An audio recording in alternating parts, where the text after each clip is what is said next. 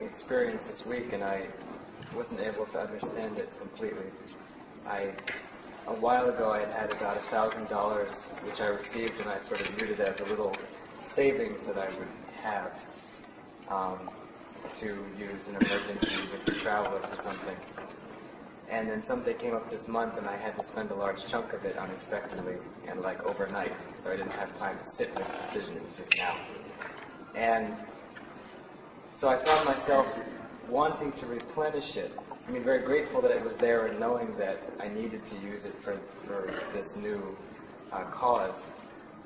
And yet also not quite knowing how to pray for savings, because I didn't want to pray for, let me just have money in the bank. And yet I remembered how Swami had said he always kept some pile of money so you could always start over if need be. So I couldn't get clarity enough on it to pray for it. I didn't really know what I wanted, and other than just let me have more money in the bank, which didn't seem clear. So that's pretty direct.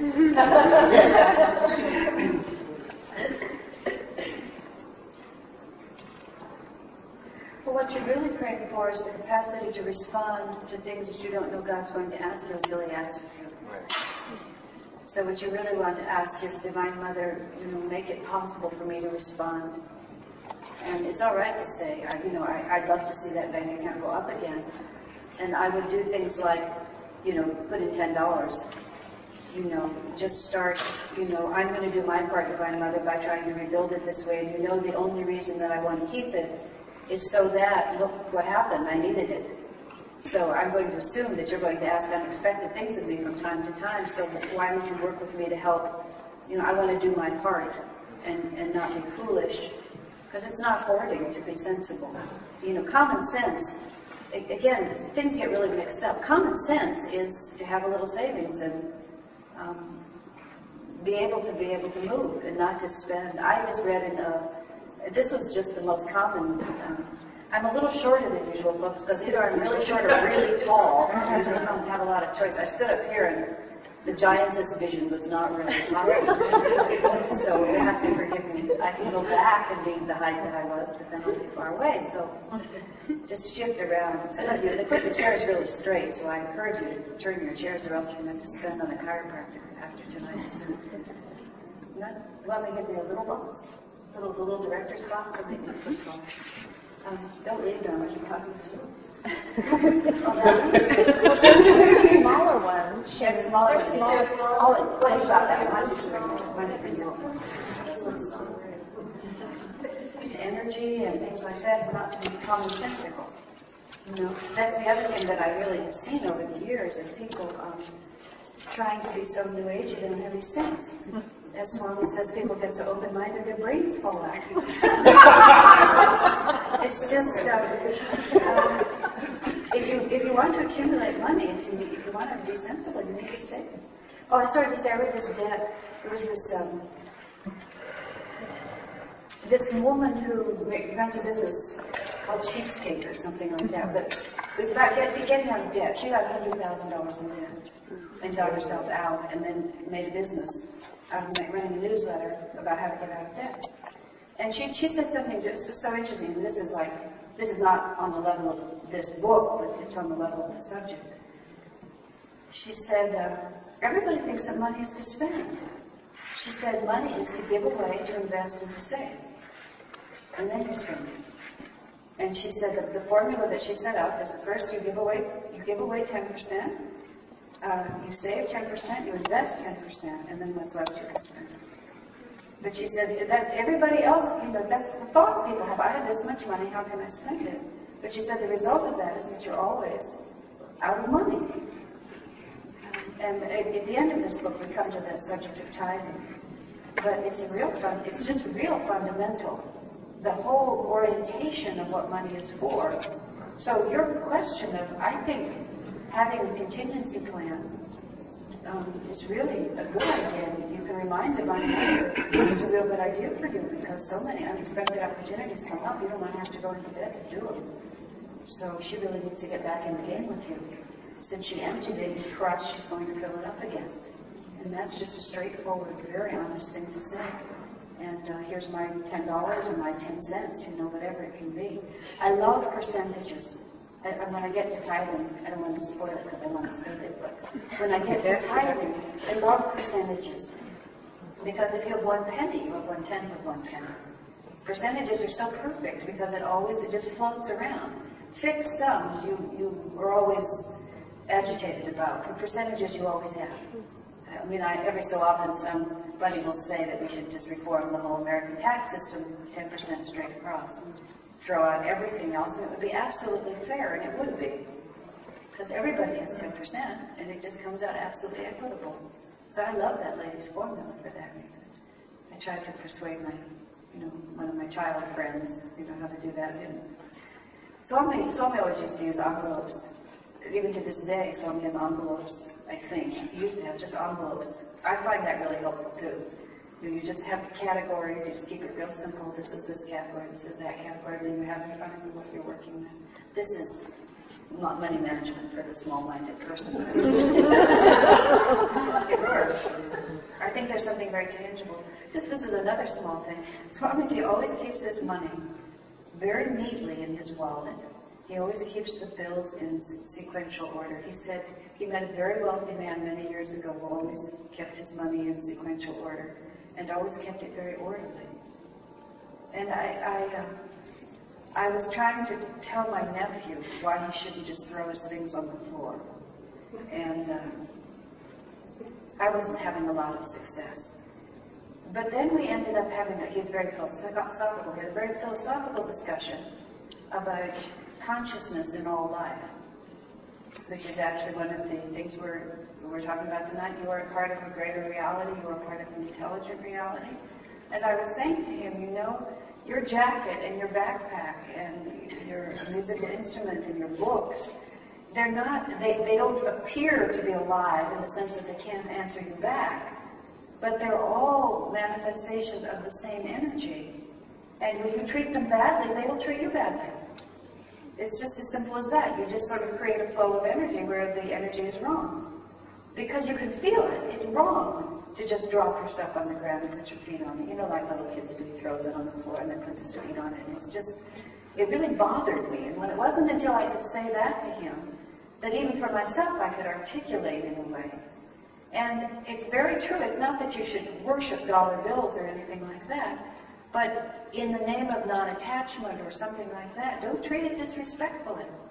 Because if you treat it disrespectfully, you get that whole cycle going. And Swami's just always very careful. He's very consciously careful about everything he does.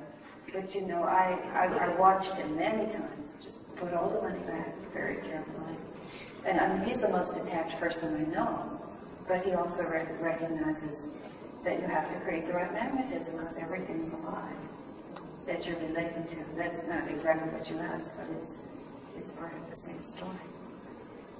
Well, any other questions or thoughts? Anything during the week that needs to be addressed?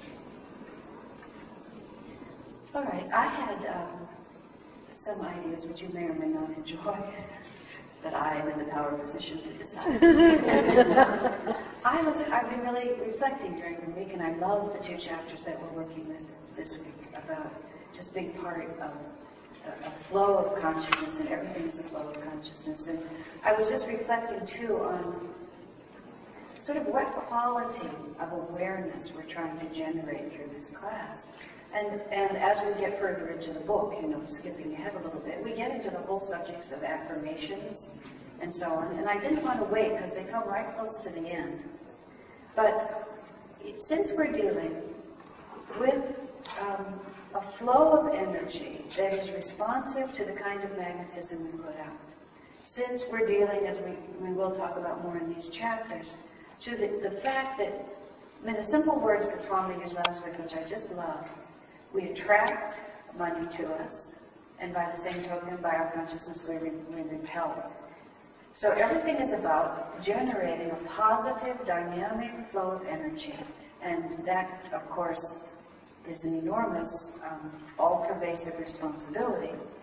And so many of the techniques that we use within our Sangha are really entirely relevant to that. The more dynamically positive we can be in every area of our life, and not positive in a naive sort of way, That was the question I was answering with you. Not positive, like I was saying, which is really a little rich kid consciousness, which is I don't really have to put out energy. But where there's energy, where there's willpower, there's energy. Where there's willpower and energy, there's magnetism.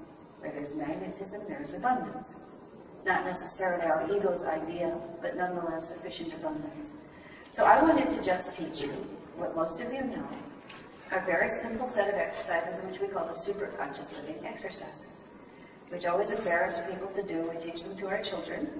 But it's a very dynamic mood changer. And after we do that superconscious living exercise, we're going to sing Nayaswami songs together. Because the music and the words will do very different, have this power in them that gives us a clue. Both these exercises and this music give us a clue as to what it is we're trying to do. Because otherwise we say be magnetic, be attractive, be dynamic, but it's words, it's hard to understand. You sort of sit there and you think, okay, I guess I have to be more positive. So, all of you stand up. And then you can know this. Okay, Roxanne, you don't have to stand. We march in place, energetically, and we say very simple words. I'm awake and ready. I'm awake and ready. I'm awake and ready. I'm awake and ready. I'm awake and ready. Okay, good. This one is, most of you know this part requires more space. Arms extended to the sides, and then brought back to the chest. Arms forward, brought back to the chest, and then raise your hands up in the air. This one says, I am positive, energetic, enthusiastic. I am positive, energetic, enthusiastic. I am positive, energetic, enthusiastic. Okay, then you tap your head and you say, be glad, my brain, be wise and strong. Be glad, my brain, be wise and strong. Be glad, my brain, be wise and strong. Be glad, my brain, be wise and strong. Then you rub your body all over. Master says every single cell has individual intelligence. So you say, awake, rejoice, my body cells. Awake, rejoice, my body cells. Awake, rejoice, my body cells. Awake, rejoice, my body cells. Okay, then you tap yourself, as if in case it hasn't noticed, when you say, I am master of my body. I am master of myself. I am master of my body. I am master of myself. I am master of my body. I am master of myself. Great, okay. You can sit down. And I watched the little children do it this morning. They were very squirrely yesterday morning. There was the play rehearsal, and Barbara says, because they're all going like this, now, whose body are we master of? Yours or the neighbor's? So don't pound on your neighbor. All right. We're going to put it up there. This song is Tommy's Dare to Be Different. And it's sort of like almost a theme song. It's become a theme song from now on. So let's try this one. Most of you know it. You all did really well with that exercise. I really want to say something to you. You know, 99% of failure is because you get discouraged and you stop putting in energy. Really. And if you fail, go bankrupt, lose all your money in the stock market, end up divorced, but don't lose your energy and your enthusiasm, you just keep going, correct? When you really fail, it's not because of anything that happens external, it's because you don't know how to keep on, right? Now, just a little thing on positive, energetic, enthusiastic, if you can just keep turning the magnetism, sooner or later, your attracting energy will bring back around you whatever it is you think you've lost. So I put that out there, not at all in a casual way. And not at all as just some little sort of side thing. Now let's really talk about prosperity. You know, I asked Swamiji, you might as well hold on for just a second. I asked Swamiji once, a number of years ago, when Ananda was deciding that we wanted to turn our karma because we were dirt poor. And people felt that they wanted to go to the dentist, and things like that. So we just needed to work on it. And so, because we had never thought about it that much, people were thinking that we had to go to other sources, you know, so that people find unity and religious science and various, you know, how do you make money? How does it, don't do that, Joe. He was one of the creators. Oh, I see, okay.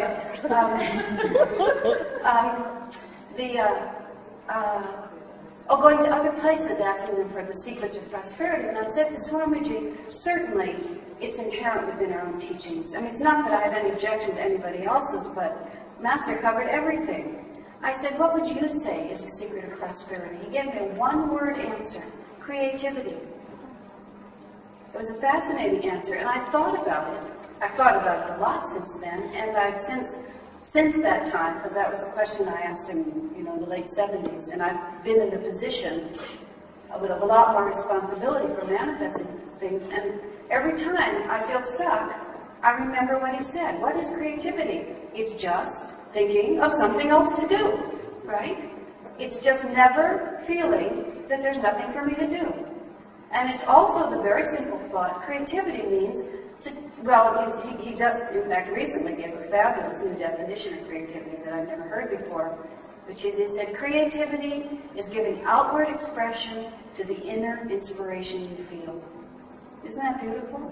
Outward expression to the inner inspiration you feel. It doesn't make any difference whether you're cooking or filing letters or singing or writing music or anything. It's just being uniquely yourself. That's what that means. But in this context also, it's just always feeling that there's no end. There's no end point. And see, that's what the chapters are about today. If we're a part of the infinite reality, there's no end point. So it's not possible to reach the point where there's nothing else to do. And so you always just think of another action, another creative action, and in that you can continue to generate energy. If you continue to generate energy, you continue to generate magnetism, and so you're out of the hole. So I'm positive, energetic, enthusiastic causes you to think, oh, there's something I can do. Right? Okay, let's see.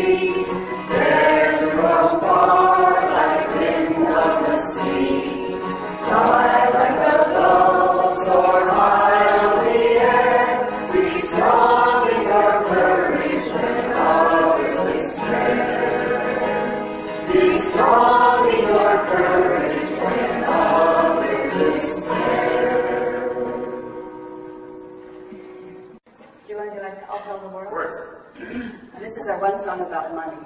It's quite ironic. And everybody stand up, please. This was introduced for the first time at a thank you dinner for people who donated money to a nonprofit. That's the first time it was done. Okay. So it's if you haven't heard it before, it's a counting song as well as a money magnetism song. And follow along with me as I say the words. I'll tell the world. Do that with me. I don't have money 3 times. But life is wonderful, and every day is sunny. The trick is this. no faith from anyone. Just live in joy. Be free inside. I'll tell the world. I don't have money. My life is wonderful. And every day is sunny. The truth is, don't beg from anyone. Just live in joy. Be free inside. I'll tell the world I don't have money, but life is wonderful, and every day is sunny. The truth is this, don't beg from anyone, just live in joy, be free inside. Because the kids always do this, let's do it real fast. Do it a little bit higher too. I'll tell the world I don't have money, life is wonderful, and every day is sunny. The truth is this, don't beg from anyone, just live in joy, be free inside.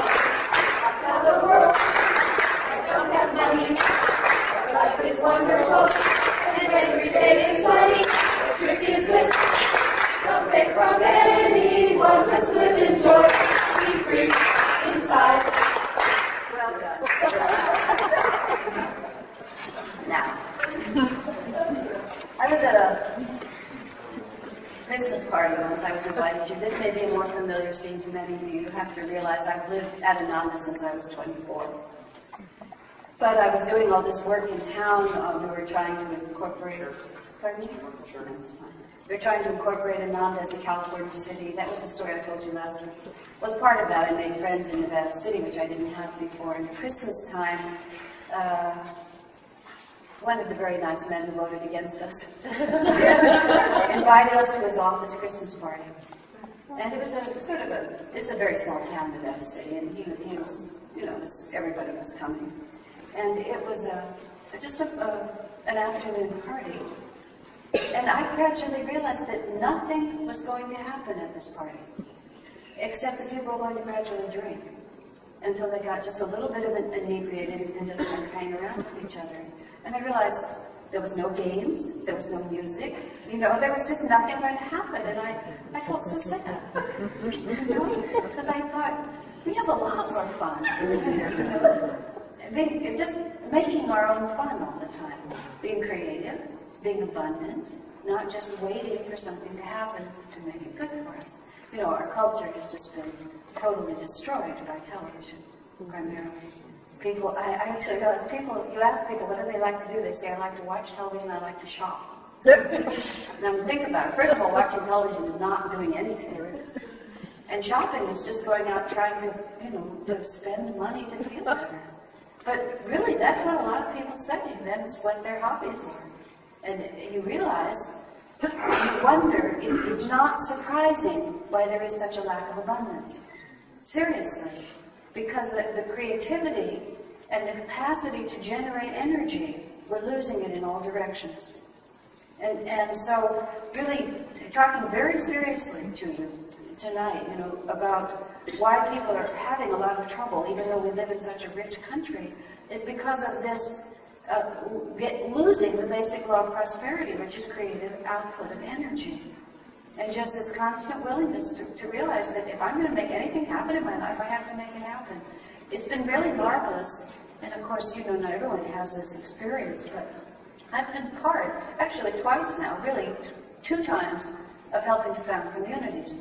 Ananda Village, and then here in Palo Alto.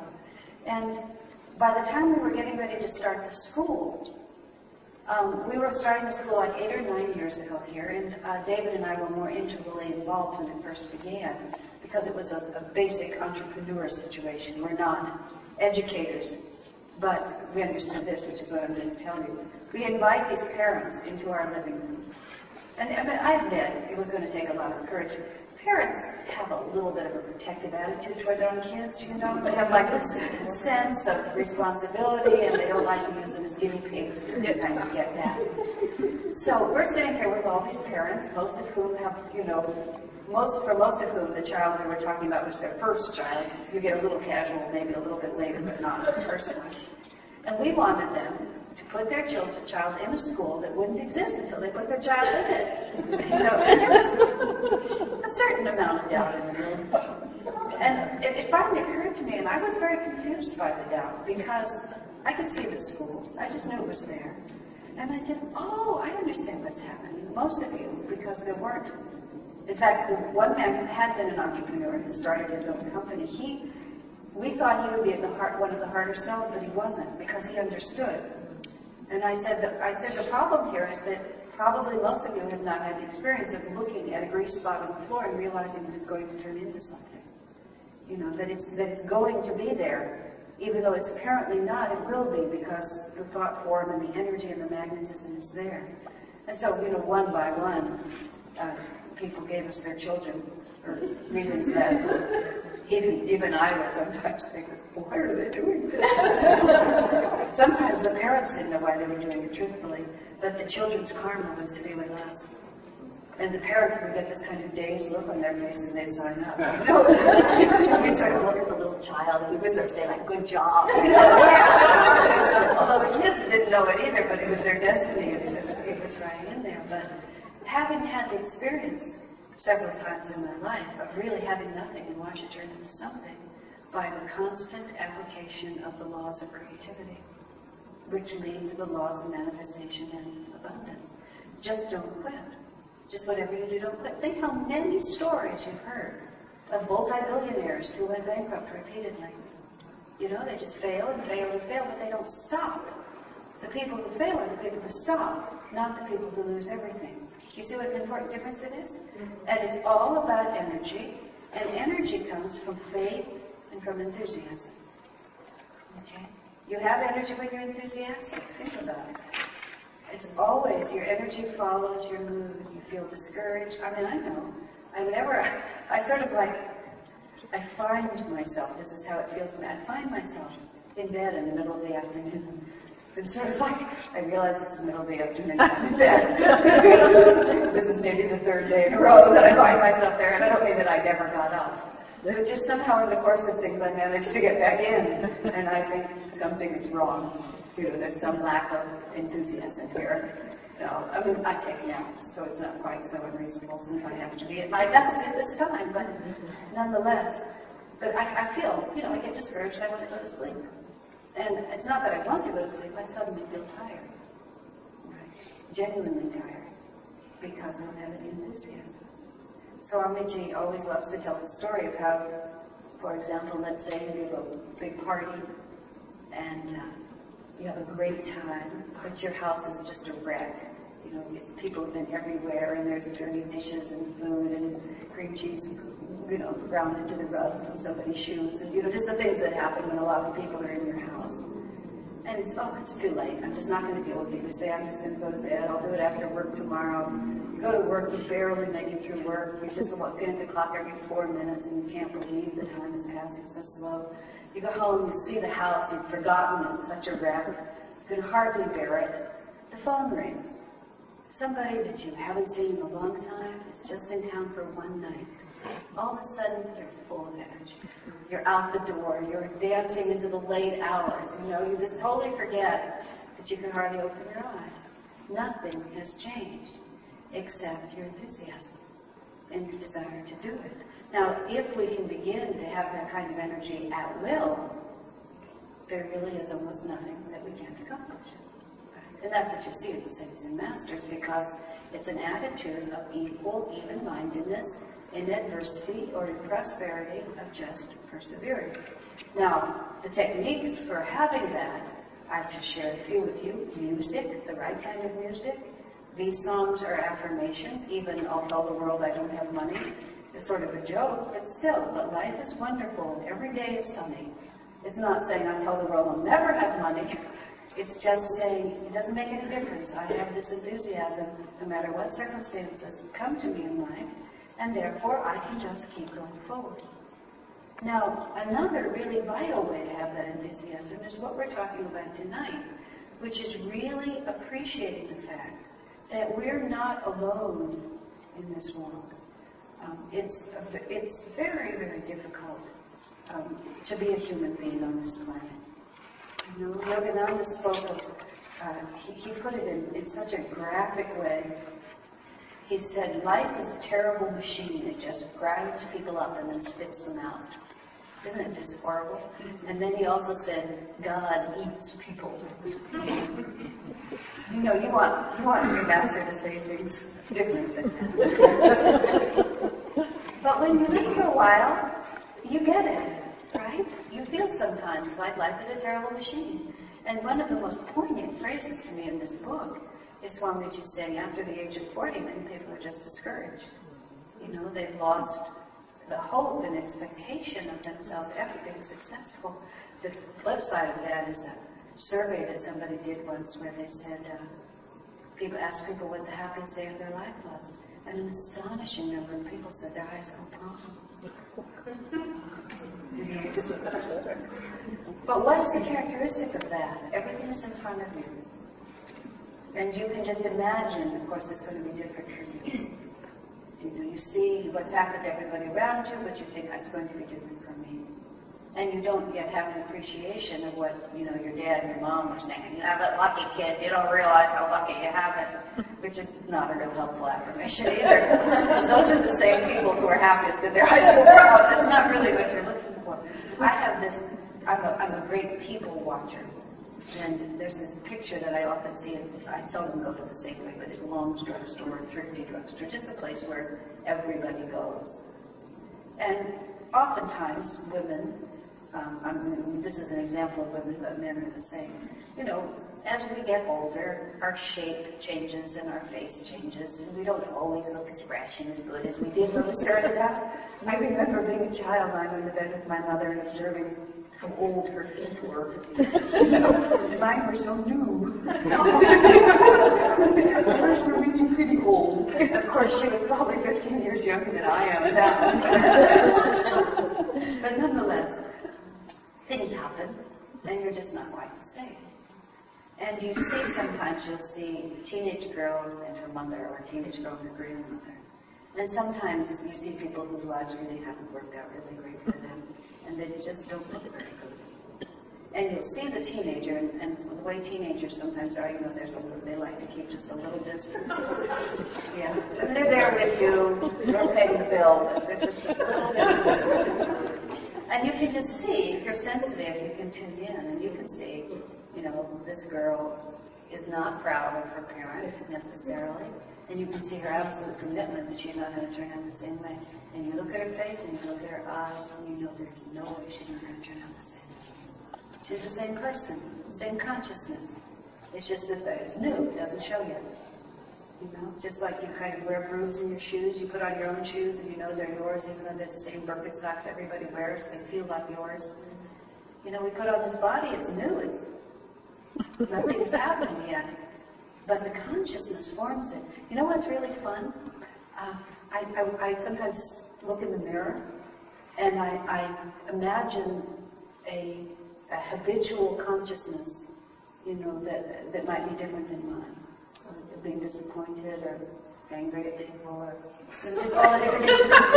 It's amazing what the same features will do. And you can see how if you habitually react, just like your mother used to say, if you're not careful, your face will freeze like that. Well, in fact, it does. Just the whatever consciousness you're running through habitually, you become that. And it's really interesting because I can look and see that if I adopt other mental habits, pretty soon the same face will look completely different than it looks right now. You know, and it's an okay face as it is, but it could be a lot worse. It's just, you know, by those habits. So this is all part of the realization that we're in this constant energy flow. That this life that we're living, it's not enough just to say that money is energy. You have to understand that everything is energy. And the Swami emphasizes there, which is the fundamental rule of spiritual life, that it's not matter that's the underlying reality. It's not even energy that's the underlying reality, although the scientists are just coming to it. It's consciousness. It's your consciousness that creates the quality of your energy. And you think about it. You'll have dynamic, positive energy if your consciousness is dynamic and positive. And you'll have really crummy, low energy if your consciousness is crummy and low. Isn't that so? In our education for life system here in our school, what we work with the children is, it's not enough. You know, if you're a smart kid at all, and you kind of catch what the school system is, you can just sail through, make good grades, and never really do anything. That was my unfortunate life experience. As you know, I always knew that I was actually doing nothing. I just could play the school game. It was just not a hard game for me to play because I had the particular orientation. In our school, we pay attention to the quality of the consciousness and the energy that the children put out. And the actual manifestation of their work is the last thing that we measure. And I know one of the girls, not from our school here, but from a different school, a different anonymous school, she left our elementary school and went to the public junior high, and she was on the honor roll, and I congratulated her, and she sort of looked at me like this, and, you know, like, I'm going to tell you a secret because nobody there is listening to me. She says, it's so easy. She said, nobody cares if I'm mean to the other kids, if I hate the work, if I'm in a bad mood, if I do it with a crummy attitude. She says, all you have to do is just ace the test and you get an A. She said, it is not that they held me accountable for who I am. You know, really different. And so if you really train who you are, everything else follows after that because it's all about energy. So in that sense, we also have to accept that it's not enough. You see, you can fool the teachers, especially the teachers who aren't trained in this way. I mean, good teachers pay attention. And many school systems don't allow the teachers to pay attention. It's just not part of what's set into it, but that's a whole different subject. But you can't fool yourself. You can't fool the infinite intelligence. You can't act like you're putting good energy just because you've got the surface together. You know, you can't really get an A if your consciousness isn't together. And money is very interesting, or I should say abundance is very interesting. Money is what we're talking about, but it's only one form of abundance, because it's a very honest magnetic relationship. You know, you simply attract in your life the vibrations that are coming through you. Now bear in mind, I have to add to this, and this comes later in our book. Your subconscious, you might not have complete awareness of what you're putting out. Because not only do you have your subconscious, which may be beneath your awareness, you also have the influence of your chakras, which is past lives. Okay? Now all of that can also be overwhelming. You just sort of end up, you don't even want to know. I mean, it's just a mess. But none of that actually matters, because all that matters is what you're doing in the moment and what you do from this moment forward. Wherever you are on the mountain, even if you're underground, if you want to get to the top, you have to go forward and up, right? And if you want to just sort of sit where you are and be extremely worried and upset about where you are on the path up the mountain, it's not going to do anything to change your position on the mountain, is it? And nor is it going to be really worthwhile to do an enormous amount of exploring about how you happen to get left off on that point. The only thing that really matters is if you don't like it, move. Do something creative. You know, take a new action in order to shift it.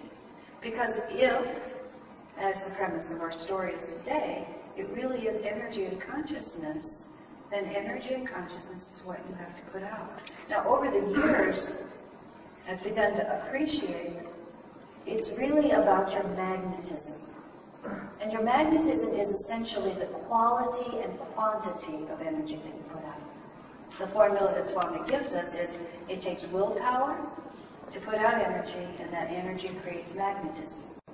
Now, you can have a lot of willpower and put out a lot of energy, create a lot of magnetism. It won't necessarily be positive magnetism. You know, great villains have willpower and create energy and create magnetism, but very mean people, you know, have willpower and energy and create magnetism, but they don't necessarily create an abundance of anything you want, right? So we have to sort of go step by step. The first is we have to really train and develop our willpower. And this is not a small thing. And the willpower is built out of an everyday, consistent setting of goals and meeting those goals. Setting of realistic goals and meeting those goals. That's speaking the truth keeping your word, just even in very little ways. Sometimes people feel overwhelmed by this. I was talking to someone just today, and I was saying, you know, it looks like a great big project to do all this, but I'll just tell you, very simple. Every time you say you're going to do something, do it. No matter how small. In the specific example I used, I said, you said you would call me the night before we were to go out, and you didn't call me until the next morning. You should have called me that night.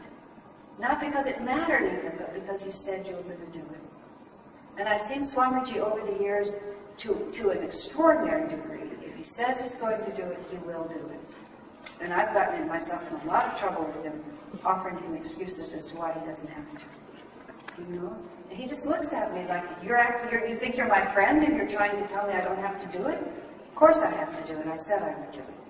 Swami just said, even to the point of if he said he was going to go to the store and realizes he doesn't have to, he'll just go anyway and come back. Just because he said he was going to do it.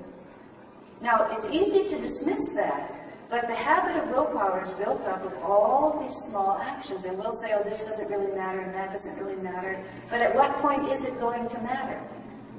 And of course, that also causes us to be more careful about what we say we're going to do, doesn't it? And another way that we lose our energy is that we're always just running off at the mouth and we don't mean it. Right? We're just saying things all the time that we don't mean. And so where does our energy go? Our energy just goes out into this completely unfocused, and everybody around us and the whole universe says, I wonder what the heck she really does mean. You know, you have to understand also, this is the other half of what Swami's talking about. If it is energy, and if behind that energy is consciousness, the way Swami describes it is something very active is listening to us. You know, this just isn't sort of, we're not really functioning all by ourselves. There's a real interactive relationship with all of creation going on. At what point can we draw a circle and say it's not interrelated? This Buddhist woman teacher, whose name is very well known, but I don't remember it, was talking about, so if some of you have heard her say this or read it, you'll remember. She was talking about the fact, she was, in this book, she was describing her own progression to accept the law of karma, which is the law of cause and effect in human relations. And she was saying she was able to accept it in sort of big ways, but she had a really hard time sort of seeing how it applies every day in the here and now. And then she thought of the simplest example that just persuaded her. Her little child, her grandson, sneezed in her face, and a few days later she came down with the same cold her grandson had. Okay, so she could say, okay, it was my karma to get the cold because my grandson sneezed in my face. And then she had to think for a moment, well, how did it happen that I was holding my grandson? So then she thought of all the circumstances in her son's life that had led to her having to babysit at that point. But then she thought, no, wait a minute. I have to back that up a little bit. I have to think about how my son happened to get married. And all the circumstances involved in how he happened to get a wife. And then all the decisions involved for them to have a child. And then she thought, no, wait a minute.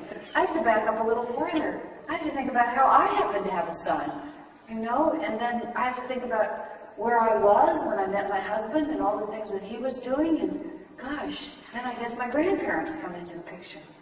And she realized that all the forces that conspired to have her grandson sneeze in her face, you know, she was back to who knows when, Adam and Eve and all the great events of history were all interrelated to the fact that she now had a cold. Now, that can make you really weird, so think about that too. Because everything becomes a cosmic event. It makes you socially obnoxious. I'll know people like that. Or maybe they only come into my world, but I don't. You know, don't do that. Don't go anywhere and do that. That doesn't create good magnetism. But the point of it is, every bubble of energy you put out interacts with something, doesn't it? And the point that we're trying to deal with now is therefore there's never any point at which you can say, my consciousness doesn't matter. Now this is very liberating. This is also crazy making, so you kind of have to think about this. Because at every point you are creating your destiny. And you're not just creating your destiny by your little external events that your teacher can see and grade. You're really creating your destiny by the quality of your consciousness. Because that is defining your energy, which is defining your magnetism, which is defining your entire interaction with the whole world around you. Okay, that's what Swamiji is saying. You are part of a greater reality. Such simple words. Now, the happiness part of this is, Swamiji, there's such a funny interchange I had with him the other day. It was so poignant. We were talking about someone or something who did something, and I said, well, people feel lonely. And Swami looked up and he said, but there are people everywhere. It's just like, how can you call me lonely? There are people everywhere. Isn't that a simple? But because we do feel lonely when we draw a circle around ourselves and say only certain things will satisfy me or only certain conditions. When I was about 18, I think I have been very lonely in other lives, and I had a very passionate desire not to be. That's the only way I can think of it. Because I remember powerfully when I was in my late teens, just making the decision that I would never go there. I would never become lonely because there were people everywhere. And that if I ever felt lonely, I could see it would always be because I was closing myself in. And so I just sort of developed this habit of making connections. Just realizing if I'm sitting in my house and I feel lonely, then I can go out and make a connection. Maybe I can't make an intimate soulmate friend forever, but I can make a connection. I can break it down. Right? Because we are part of everything, and everything is part of us. If we just keep that thought. And you see, once you have that thought, everything about you seems different too, doesn't it? You see how everything just works together? Once you have the thought that I'm alone and unlovable and no one loves me and I'm all by myself, you just walk by, no one even sees you. Right? Because you can't be seen. You've created a vibration around yourself where you're invisible. If you create a vibration around yourself that says, I belong to this universe, I belong everywhere, everyone is my friend. And what happens when you have that kind of consciousness? Well, lo and behold, you end up with a lot of people who feel the same way about you. What a surprising development. Now, you might have to learn a few things like conversation, and how to be nice, and things like that. But those things can be acquired. They're much easier to learn once you have your essential consciousness. So, Swamiji's emphasis to always see ourselves that way, what I'm starting to say is, it's something that you practice all the time. It's not just you say, since our subject is money, and let me give it a little bit of a focus here. It's not just something that you say, I'm going to go into business, what are the rules? You say, I'm going to have a life, how do I generate magnetism? And it's a seamless reality. That's why Swamiji approached the subject of money from such a cosmic level. If you enter into the flow of life with a sense that we're in this together, then making money, making friends, having good health, anything that you want to do, it's all part of this same flow. And Swamiji writes, I wanted to deal with this for a moment before we take a break. He said, when he was talking about being a spent force by the time you're 40, he used a phrase that was just very interesting. If you have divided your life up between 2 points, like he mentioned, like family and job, instead of seeing life as an integrated whole. I don't have a rubber band, but I like to do a demonstration with rubber bands. I pretend I have one in my hand here. People talk a lot about stress. I'm being told like this. But stress is created when you have a point of resistance. You don't have stress without a point of resistance. If I have a rubber band in my hand and it pulls this way, but we all move, then there's no stress, is there? There may be energy, there may be forward motion, but there's no stress. Stress comes when you pull one way and are pulled another way, right?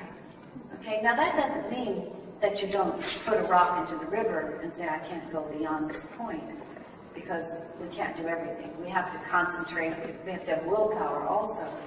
But we don't have to feel that things that are happening against us. Okay, the mindset that things are happening against us, instead of feeling that everything that's happening is part of my reality. It's a subtle change, but it's a huge change. Whenever we feel separated and acted against, is when we begin to feel contracted. And I want to talk as soon as I take a short break here. You know, the one point that Swami talks about is that there's two directions for human consciousness to go, toward expansion or toward contraction. And that really becomes the fundamental attitude that determines what kind of magnetism we have and what our faith is like and what our sense of abundance is. Now, I'm going to stop and ask if there's questions or comments, and then we'll take a break. Music is a very powerful form of developing magnetism. I think I'll spend a moment on it since I've accidentally gone there. There's a very interesting, there was a book written by a woman who tried to commit suicide and fortunately did not succeed. You know, there's a lot of books about people who die and go into the light and come back. Well, this woman tried to kill herself, but she did not go into the light. She went to hell. And she really did. She went into hell, and I wish I could remember the name of the book, but I can't. But she was there with all these people, and the characteristic that she saw was that every one of them was totally self-enclosed and had no hope. And so there they were. And she said she could tell that some of them had been there for a really long time, you know, like hundreds of years or thousands of years. And they'd just been sitting there without hope in a state of total self-enclosure. The exact opposite of what we're talking about in terms of involvement and so on. And when she was there, one of the reasons that she both came back to life, and she could also see that it just extended out forever. But on the edges of it, there was light, and there were light beings trying to get into it. But the people were so self-enclosed that they couldn't see the light, and the light couldn't reach them. Of course, eventually, all karma ends, and you come out of it. But she was there, and she saw what was happening. And she had two thoughts. One was the thought of compassion for how others were suffering, which as soon as she began to do that, the light that was on the periphery began to come into her. And the second thought she had was she thought about Jesus. She didn't really pray to Jesus, but the thought came to her that some of these people have been here since the time of Jesus. And then it was just like an awareness of the reality of Christ, without even having any devotion particularly, also allowed the light to come in. Because it was a bigger thought than the narrow thought that she had. Now, this relates to expansive contracting, related to music. This woman also said that it had been her habit to listen to, she might have used the phrase heavy metal. I'm totally out of the loop on this, so I'm not even quite sure what I'm talking about. But she had committed suicide listening to a certain song, and she could tell that a lot of people in hell listened to that kind of music, and also the vibrations of that place were the same as a lot of that music. Now, I don't mean to frighten you, because I know a lot of kids really do this, a lot. But I'm going to say that this is a very strong way to put it. But don't ever underestimate the influence of what you take into your consciousness. And so if you yourself are trying to change your magnetism and expand your awareness and involvement with things, pay attention to everything that you take in. And sound, in many ways, has more of an effect than almost anything else, because we are actually made of sound vibrations. You know, sound is our inner nature. It's not just what we look at, it's what we are. So when things vibrate, they vibrate through us. I was in I don't know what I would do if I was the parent of a teenager. I'm not quite sure. Maybe Grace would come in. Because I can't bear it. I mean, I was in a taxi cab and the music was playing. I became almost hysterical to get the taxi driver to stop. The speaker was right behind my ear. I mean, I watched myself. I couldn't calm myself down. I just was, becoming frantic. This was in Italy and I didn't speak Italian. Swami, get it, turn it off. I was just desperate like that. So the converse of that is, if you're wanting to improve your magnetism, you can use sound to have a profound effect on your magnetism.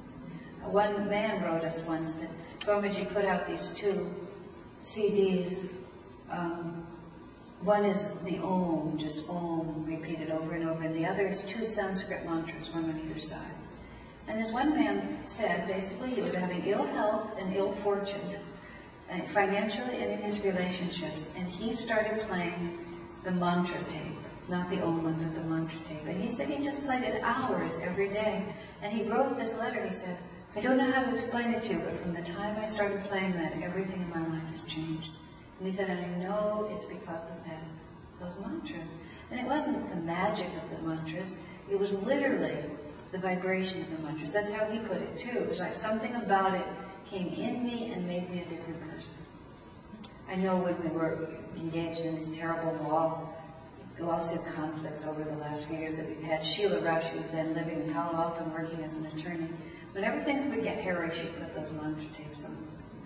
And it would just be like a background. She was doing very mental work and couldn't really listen, but she'd have it in the background. You'd just come in her house and you'd just like hear it. It would be like a wave going through the house. And we'd always get calmer and more secure when we had that wave going. Anything that makes you calmer and more secure, to make your consciousness different, to make your energy different, to make your magnetism different. So you have to start thinking, and this is in the work that I do.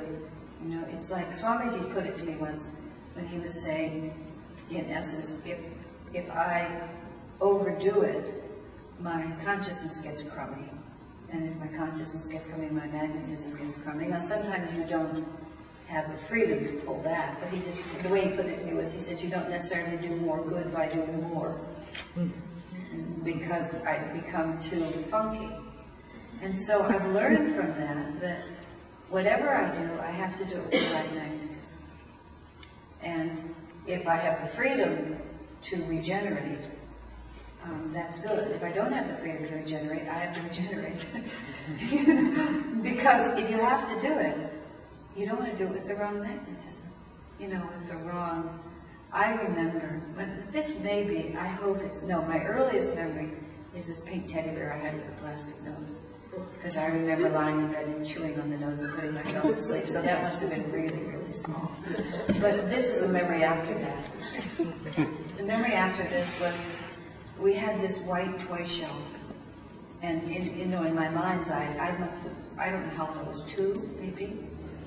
In my mind's eye, this was huge. It was just this human thing of toys. It was probably just a little bookshelf, but it was gigantic. And as children, somehow you accumulate, and I just had a whole lot of stuff in there, just had it all crammed in. And this mood, which has never hit me since, that I was going to housework. I decided I was going to straighten up my toy shelf, and I pulled everything off. That was the way I started. I just pulled everything off and I piled it in the middle of the room, and then I lost interest. I got off somewhere and did other things. And of course my mother, who was a very good mommy, noticed what I had done and brought me in and pointed out to me that I had made a mess, and therefore I got to clean up the mess. To me, this was just a tragedy beyond all imagination, that I was going to have to put all this stuff back on the shelf. And I remember, I could see myself, I sat there and you know how children just try to keep crying even when it's over. So I was just going, like this. And I lift up one little stuffed animal and move it like this. Whine and drop it on the shelf like this. My mother was having none of it. I was just going to do it. Even as I sat there at the age of 2 or whatever it was, I kept thinking, this is really not much of a job. Just put the stupid stuff back on the shelf, But I didn't want to. I really didn't want to. I wanted to be a martyr. I was much more interested in being a martyr than I was in getting this 5-minute job done in 5 minutes.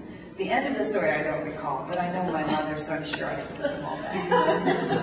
But I've never forgotten that. And oftentimes, to this day, I'll find myself doing something, and I'll feel, in essence, I'm just going... But I know I'm going to have to put it back on the shelf. There's just no way around it. Because my Divine Mother is not going to let me off the hook. It's just as simple as that. She's going to make me put it all back. So either I do it tragically, not only does it take all day, but I've also set this whole long cycle in motion of tragic martyrdom, or I just put the damn things back on the shelf and just have it be finished. And you have to ask yourself, if you're going to have to do it once, you don't want to do it twice, or 3 times, or 4 times, or 5 times. I mean, you don't want to set up a vibration that will keep repeating itself. There's a powerful incentive to be good. Once you really get the law of karma. And this is something so good that's written in this chapter. He says truth has more power than anything else. Truth has a tremendous amount of power. Cooperate with truth, and all that power becomes your power. And don't cooperate with people's opinions or what everybody else says is so, or the pressures of society that you have to do it a certain way. Look to the highest that you understand, and do not be deterred from that. Don't be impractical. You know, the end of the book, what's the last chapter, I think it is, or next to the last, be practical in your idealism. This is very, very important. This is enormously important. You have to be practical in your idealism, but don't compromise the truth just because other people say that you ought to. And there's this expression that is fundamental to Ananda. Where there is right action, the word of course is dharma, many of you know that word. Where there's dharma, there is victory. Where there's dharma, there is victory. Where there's right action, there's always victory. You need to tattoo that on your arm. Because the corollary of that is whenever I don't behave rightly, it will not work out. Promise yourself that, because it won't. It never does. And especially, the more you get in tune with it, the faster it happens. And it's considered very good karma to have very fast karma. Because that means that you don't have what Yogananda called a lot of conflicting cross currents of ego. Which means you can be a very bad person, but you can be working so hard at being bad that you're still putting out a lot of energy, and the consequences don't come back to you that fast. So by the time they come back to you, you don't remember what you did to cause it. But if you're working in a cleaner, straighter line, every time you slip off a little bit, it hits you right away. It's very good karma to have that happen. Kriyananda tells the story of a motorhome that he loved so much that was given to him, and he was just so excited to have it. If you don't do any traveling and lecturing, I did for a number of years, and we finally magnetized a motorhome to us. We were so happy, because it just makes a huge difference. We would do these lectures in these various cities, park the motorhome right outside the door. By the time they had packed up the boxes, I was in bed. I was so happy. Because my home was like, I'd step out of the lecture hall and I'd be in my home, and I'd just be in there with the covers up to my chin and they'd be bringing the boxes in. It was just bliss, and I was always under my own covers. So I could really understand. So Swamiji had always wanted to have this motorhome, and he was a motorhome. Yogananda had one. Yogananda he built it himself. He called it the house car. Before anybody made RVs, he was driving around in one of these things. And he loved it too. So Kriyananda was going on a national tour, and they went down to LA, and I think he prayed to Divine Mother and said, I'm not going to live through this unless I have my own traveling space. So this motorhome, a wealthy friend said, one motorhome, okay, I'll buy you one. Very nice man. So Swamiji said he was so happy to have this motorhome that he really, as he put it, allowed it to make him off-center. Because he was just so delighted that there was a sense, he could just feel it. My happiness is become too much conditioned by having this motorhome. And he had this realization that he was a little off-center. He also knew if I move off-center with delight, then something is going to happen. And so one of the very first stops, they parked it in front of the Safeway when they were going. It was the motorhome, and then there was a van with the whole support crew. It was a whole trip. The motorhome they called Sadhu, which means wandering mendicant. The van they called Chela, which means disciple. So Chela followed Sadhu everywhere they went. They got even license plates. It was really cute. But they parked. They're going in to get food. They're going to cook in the motorhome. And the man who was just starting to drive it thought it was in gear, and he actually had it in neutral. It appeared to be flat. It was ever so slightly tipped toward the Safeway. And so just imperceptibly, the thing was beginning to roll toward the wall. And at the moment it hit the wall, going, half a mile an hour, Kriyananda happened to be like in a position like this, like in the back, up like this, and so it threw him. He tried to stop his fall, broke his finger. Right. The minute his finger broke, he said, He said, it made me too happy, now it hurt me. He said, now it's injured me. He said, and he just felt instantly karma balanced, just back.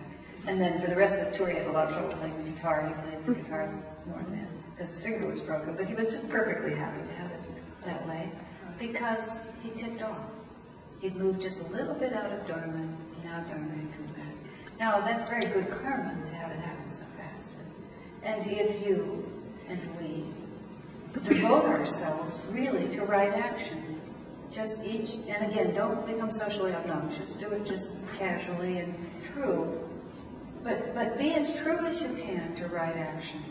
And with the confidence, and you have to experiment in your life, that in the short run, you may think that you're losing, but it will always work out if you do the right thing. To the point where you really actually become quite relaxed. And you're not even really tempted by wrong action anymore. You just think, why would I ever do that? Because there's a certainty that where there is not Dharma, there will be something terrible. And where there is Dharma, there will always be victory. And sometimes you have to do it like a mantra. I know this is going to work out because I've done the right thing. It doesn't mean you've done the perfect thing, that you never make a mistake, but you've done your best. You've done what you felt to be right. Many times, what you felt to be right turns out to be incalculably stupid. But nonetheless, you thought it was right at the time, and that's all you can do.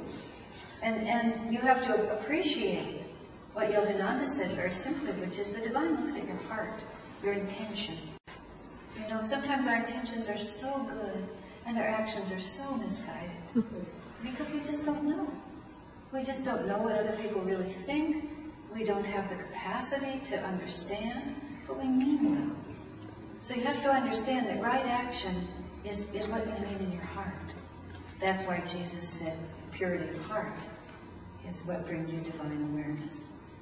Because this is a very mixed up world, And you may be a very good person who has bad karma. May have the karma have nothing yet worked out for you. But if you're pure in your heart, you set that flow in motion. Now, Swami also talks in this chapter about just basically this is an extension of what is right action. And he uses expansive versus contractive. And many of you have heard me talk about this before because there's certain simple rules. And this book is marvelous because it's just a collection of very simple rules. One of them is expansive versus contractive. We always, in all circumstances, essentially have two choices. We never stand still. We either expand our awareness and our connectedness to the universe, or we contract from it. And the more we expand, the more we live in truth. The more we contract, the less we live in truth. Now, it doesn't mean that in every single circumstance you have to be like Jesus Christ himself, because chances are that's a little too much to ask, right?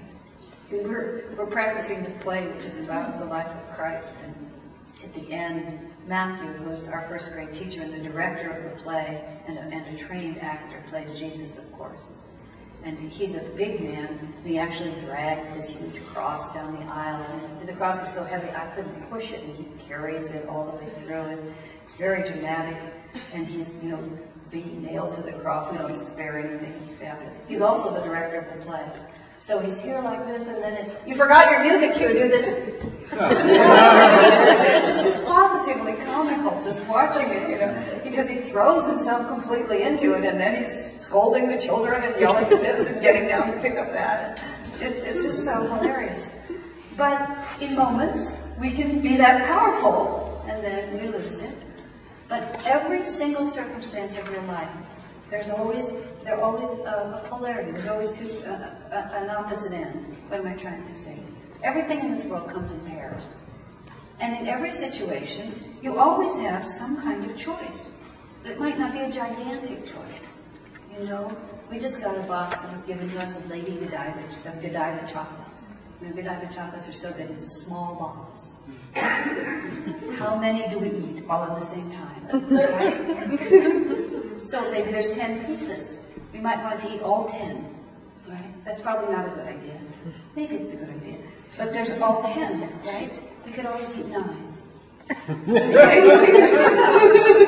It's like 9 is not a real uplifted choice. but it's bigger, better than 10. In every circumstance, there's always a way that you can do just a little more than the worst. A little less than the worst, I guess. A little less than the worst. Okay, you can do a little better than the worst. So don't think of expansive, contracted versus I have to be like Christ himself or else I have to be nothing. Just wherever you are, be a little better. And if nothing else fails, bring divine love. If everything else fails, call it when you do that. I don't know. If everything else fails, nothing else fails. This will really ruin your life.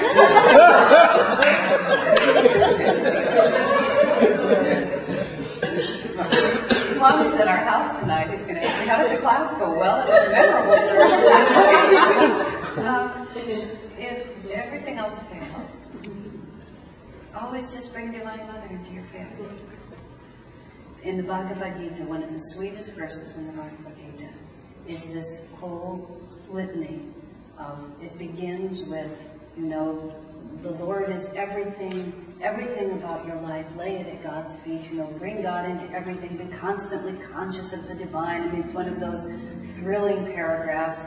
And then it says, and if that's a little difficult for you, then you can just do this and sort of do this part of it. And if that's a little hard, do this. And if that's too hard, then do this. And if that's too hard, do this. And if that's too hard, do this. And the very last line is, and if you can't do anything else, the Lord says, then bring me your failure. It's so moving. Yogananda says it's one of the things that makes the teaching of self-realization so wonderful. So if everything else fails, then you've got your failure. Because if you hold your failure to your ego, then you contract it even that much farther, you see. In fact, Swami just said to us once so sweetly, he said, God is very pleased when you give him for successes, when you say God is the doer and you offer with gratitude. He said, but he's more pleased when you bring him your failures. Because once we're failing, there's this contractive direction. And if you reverse that contractive direction, you start the expansion of your magnetism again, and as soon as your magnetism gets going, remember the first chapter? If we attract money, then we must somehow also repel it. And if the money is out there to be attracted, all we have to do is get them involved in a greater and greater reality, and sooner or later we're going to stumble into it. It's got to be out there somewhere, right? So always just ask yourself, if you remember nothing from this class, just remember that simple thought. Whenever you're faced with a decision, say, what is the most expansive choice that I actually have the capacity to take at this point? We have to be practical in our idealism. Maybe we know we shouldn't eat chocolate. There are those who die for chocolates. You really want to eat all 10 of them. Well, right now, take one, smash it on the ground and throw it in the dumpster. Right? Not or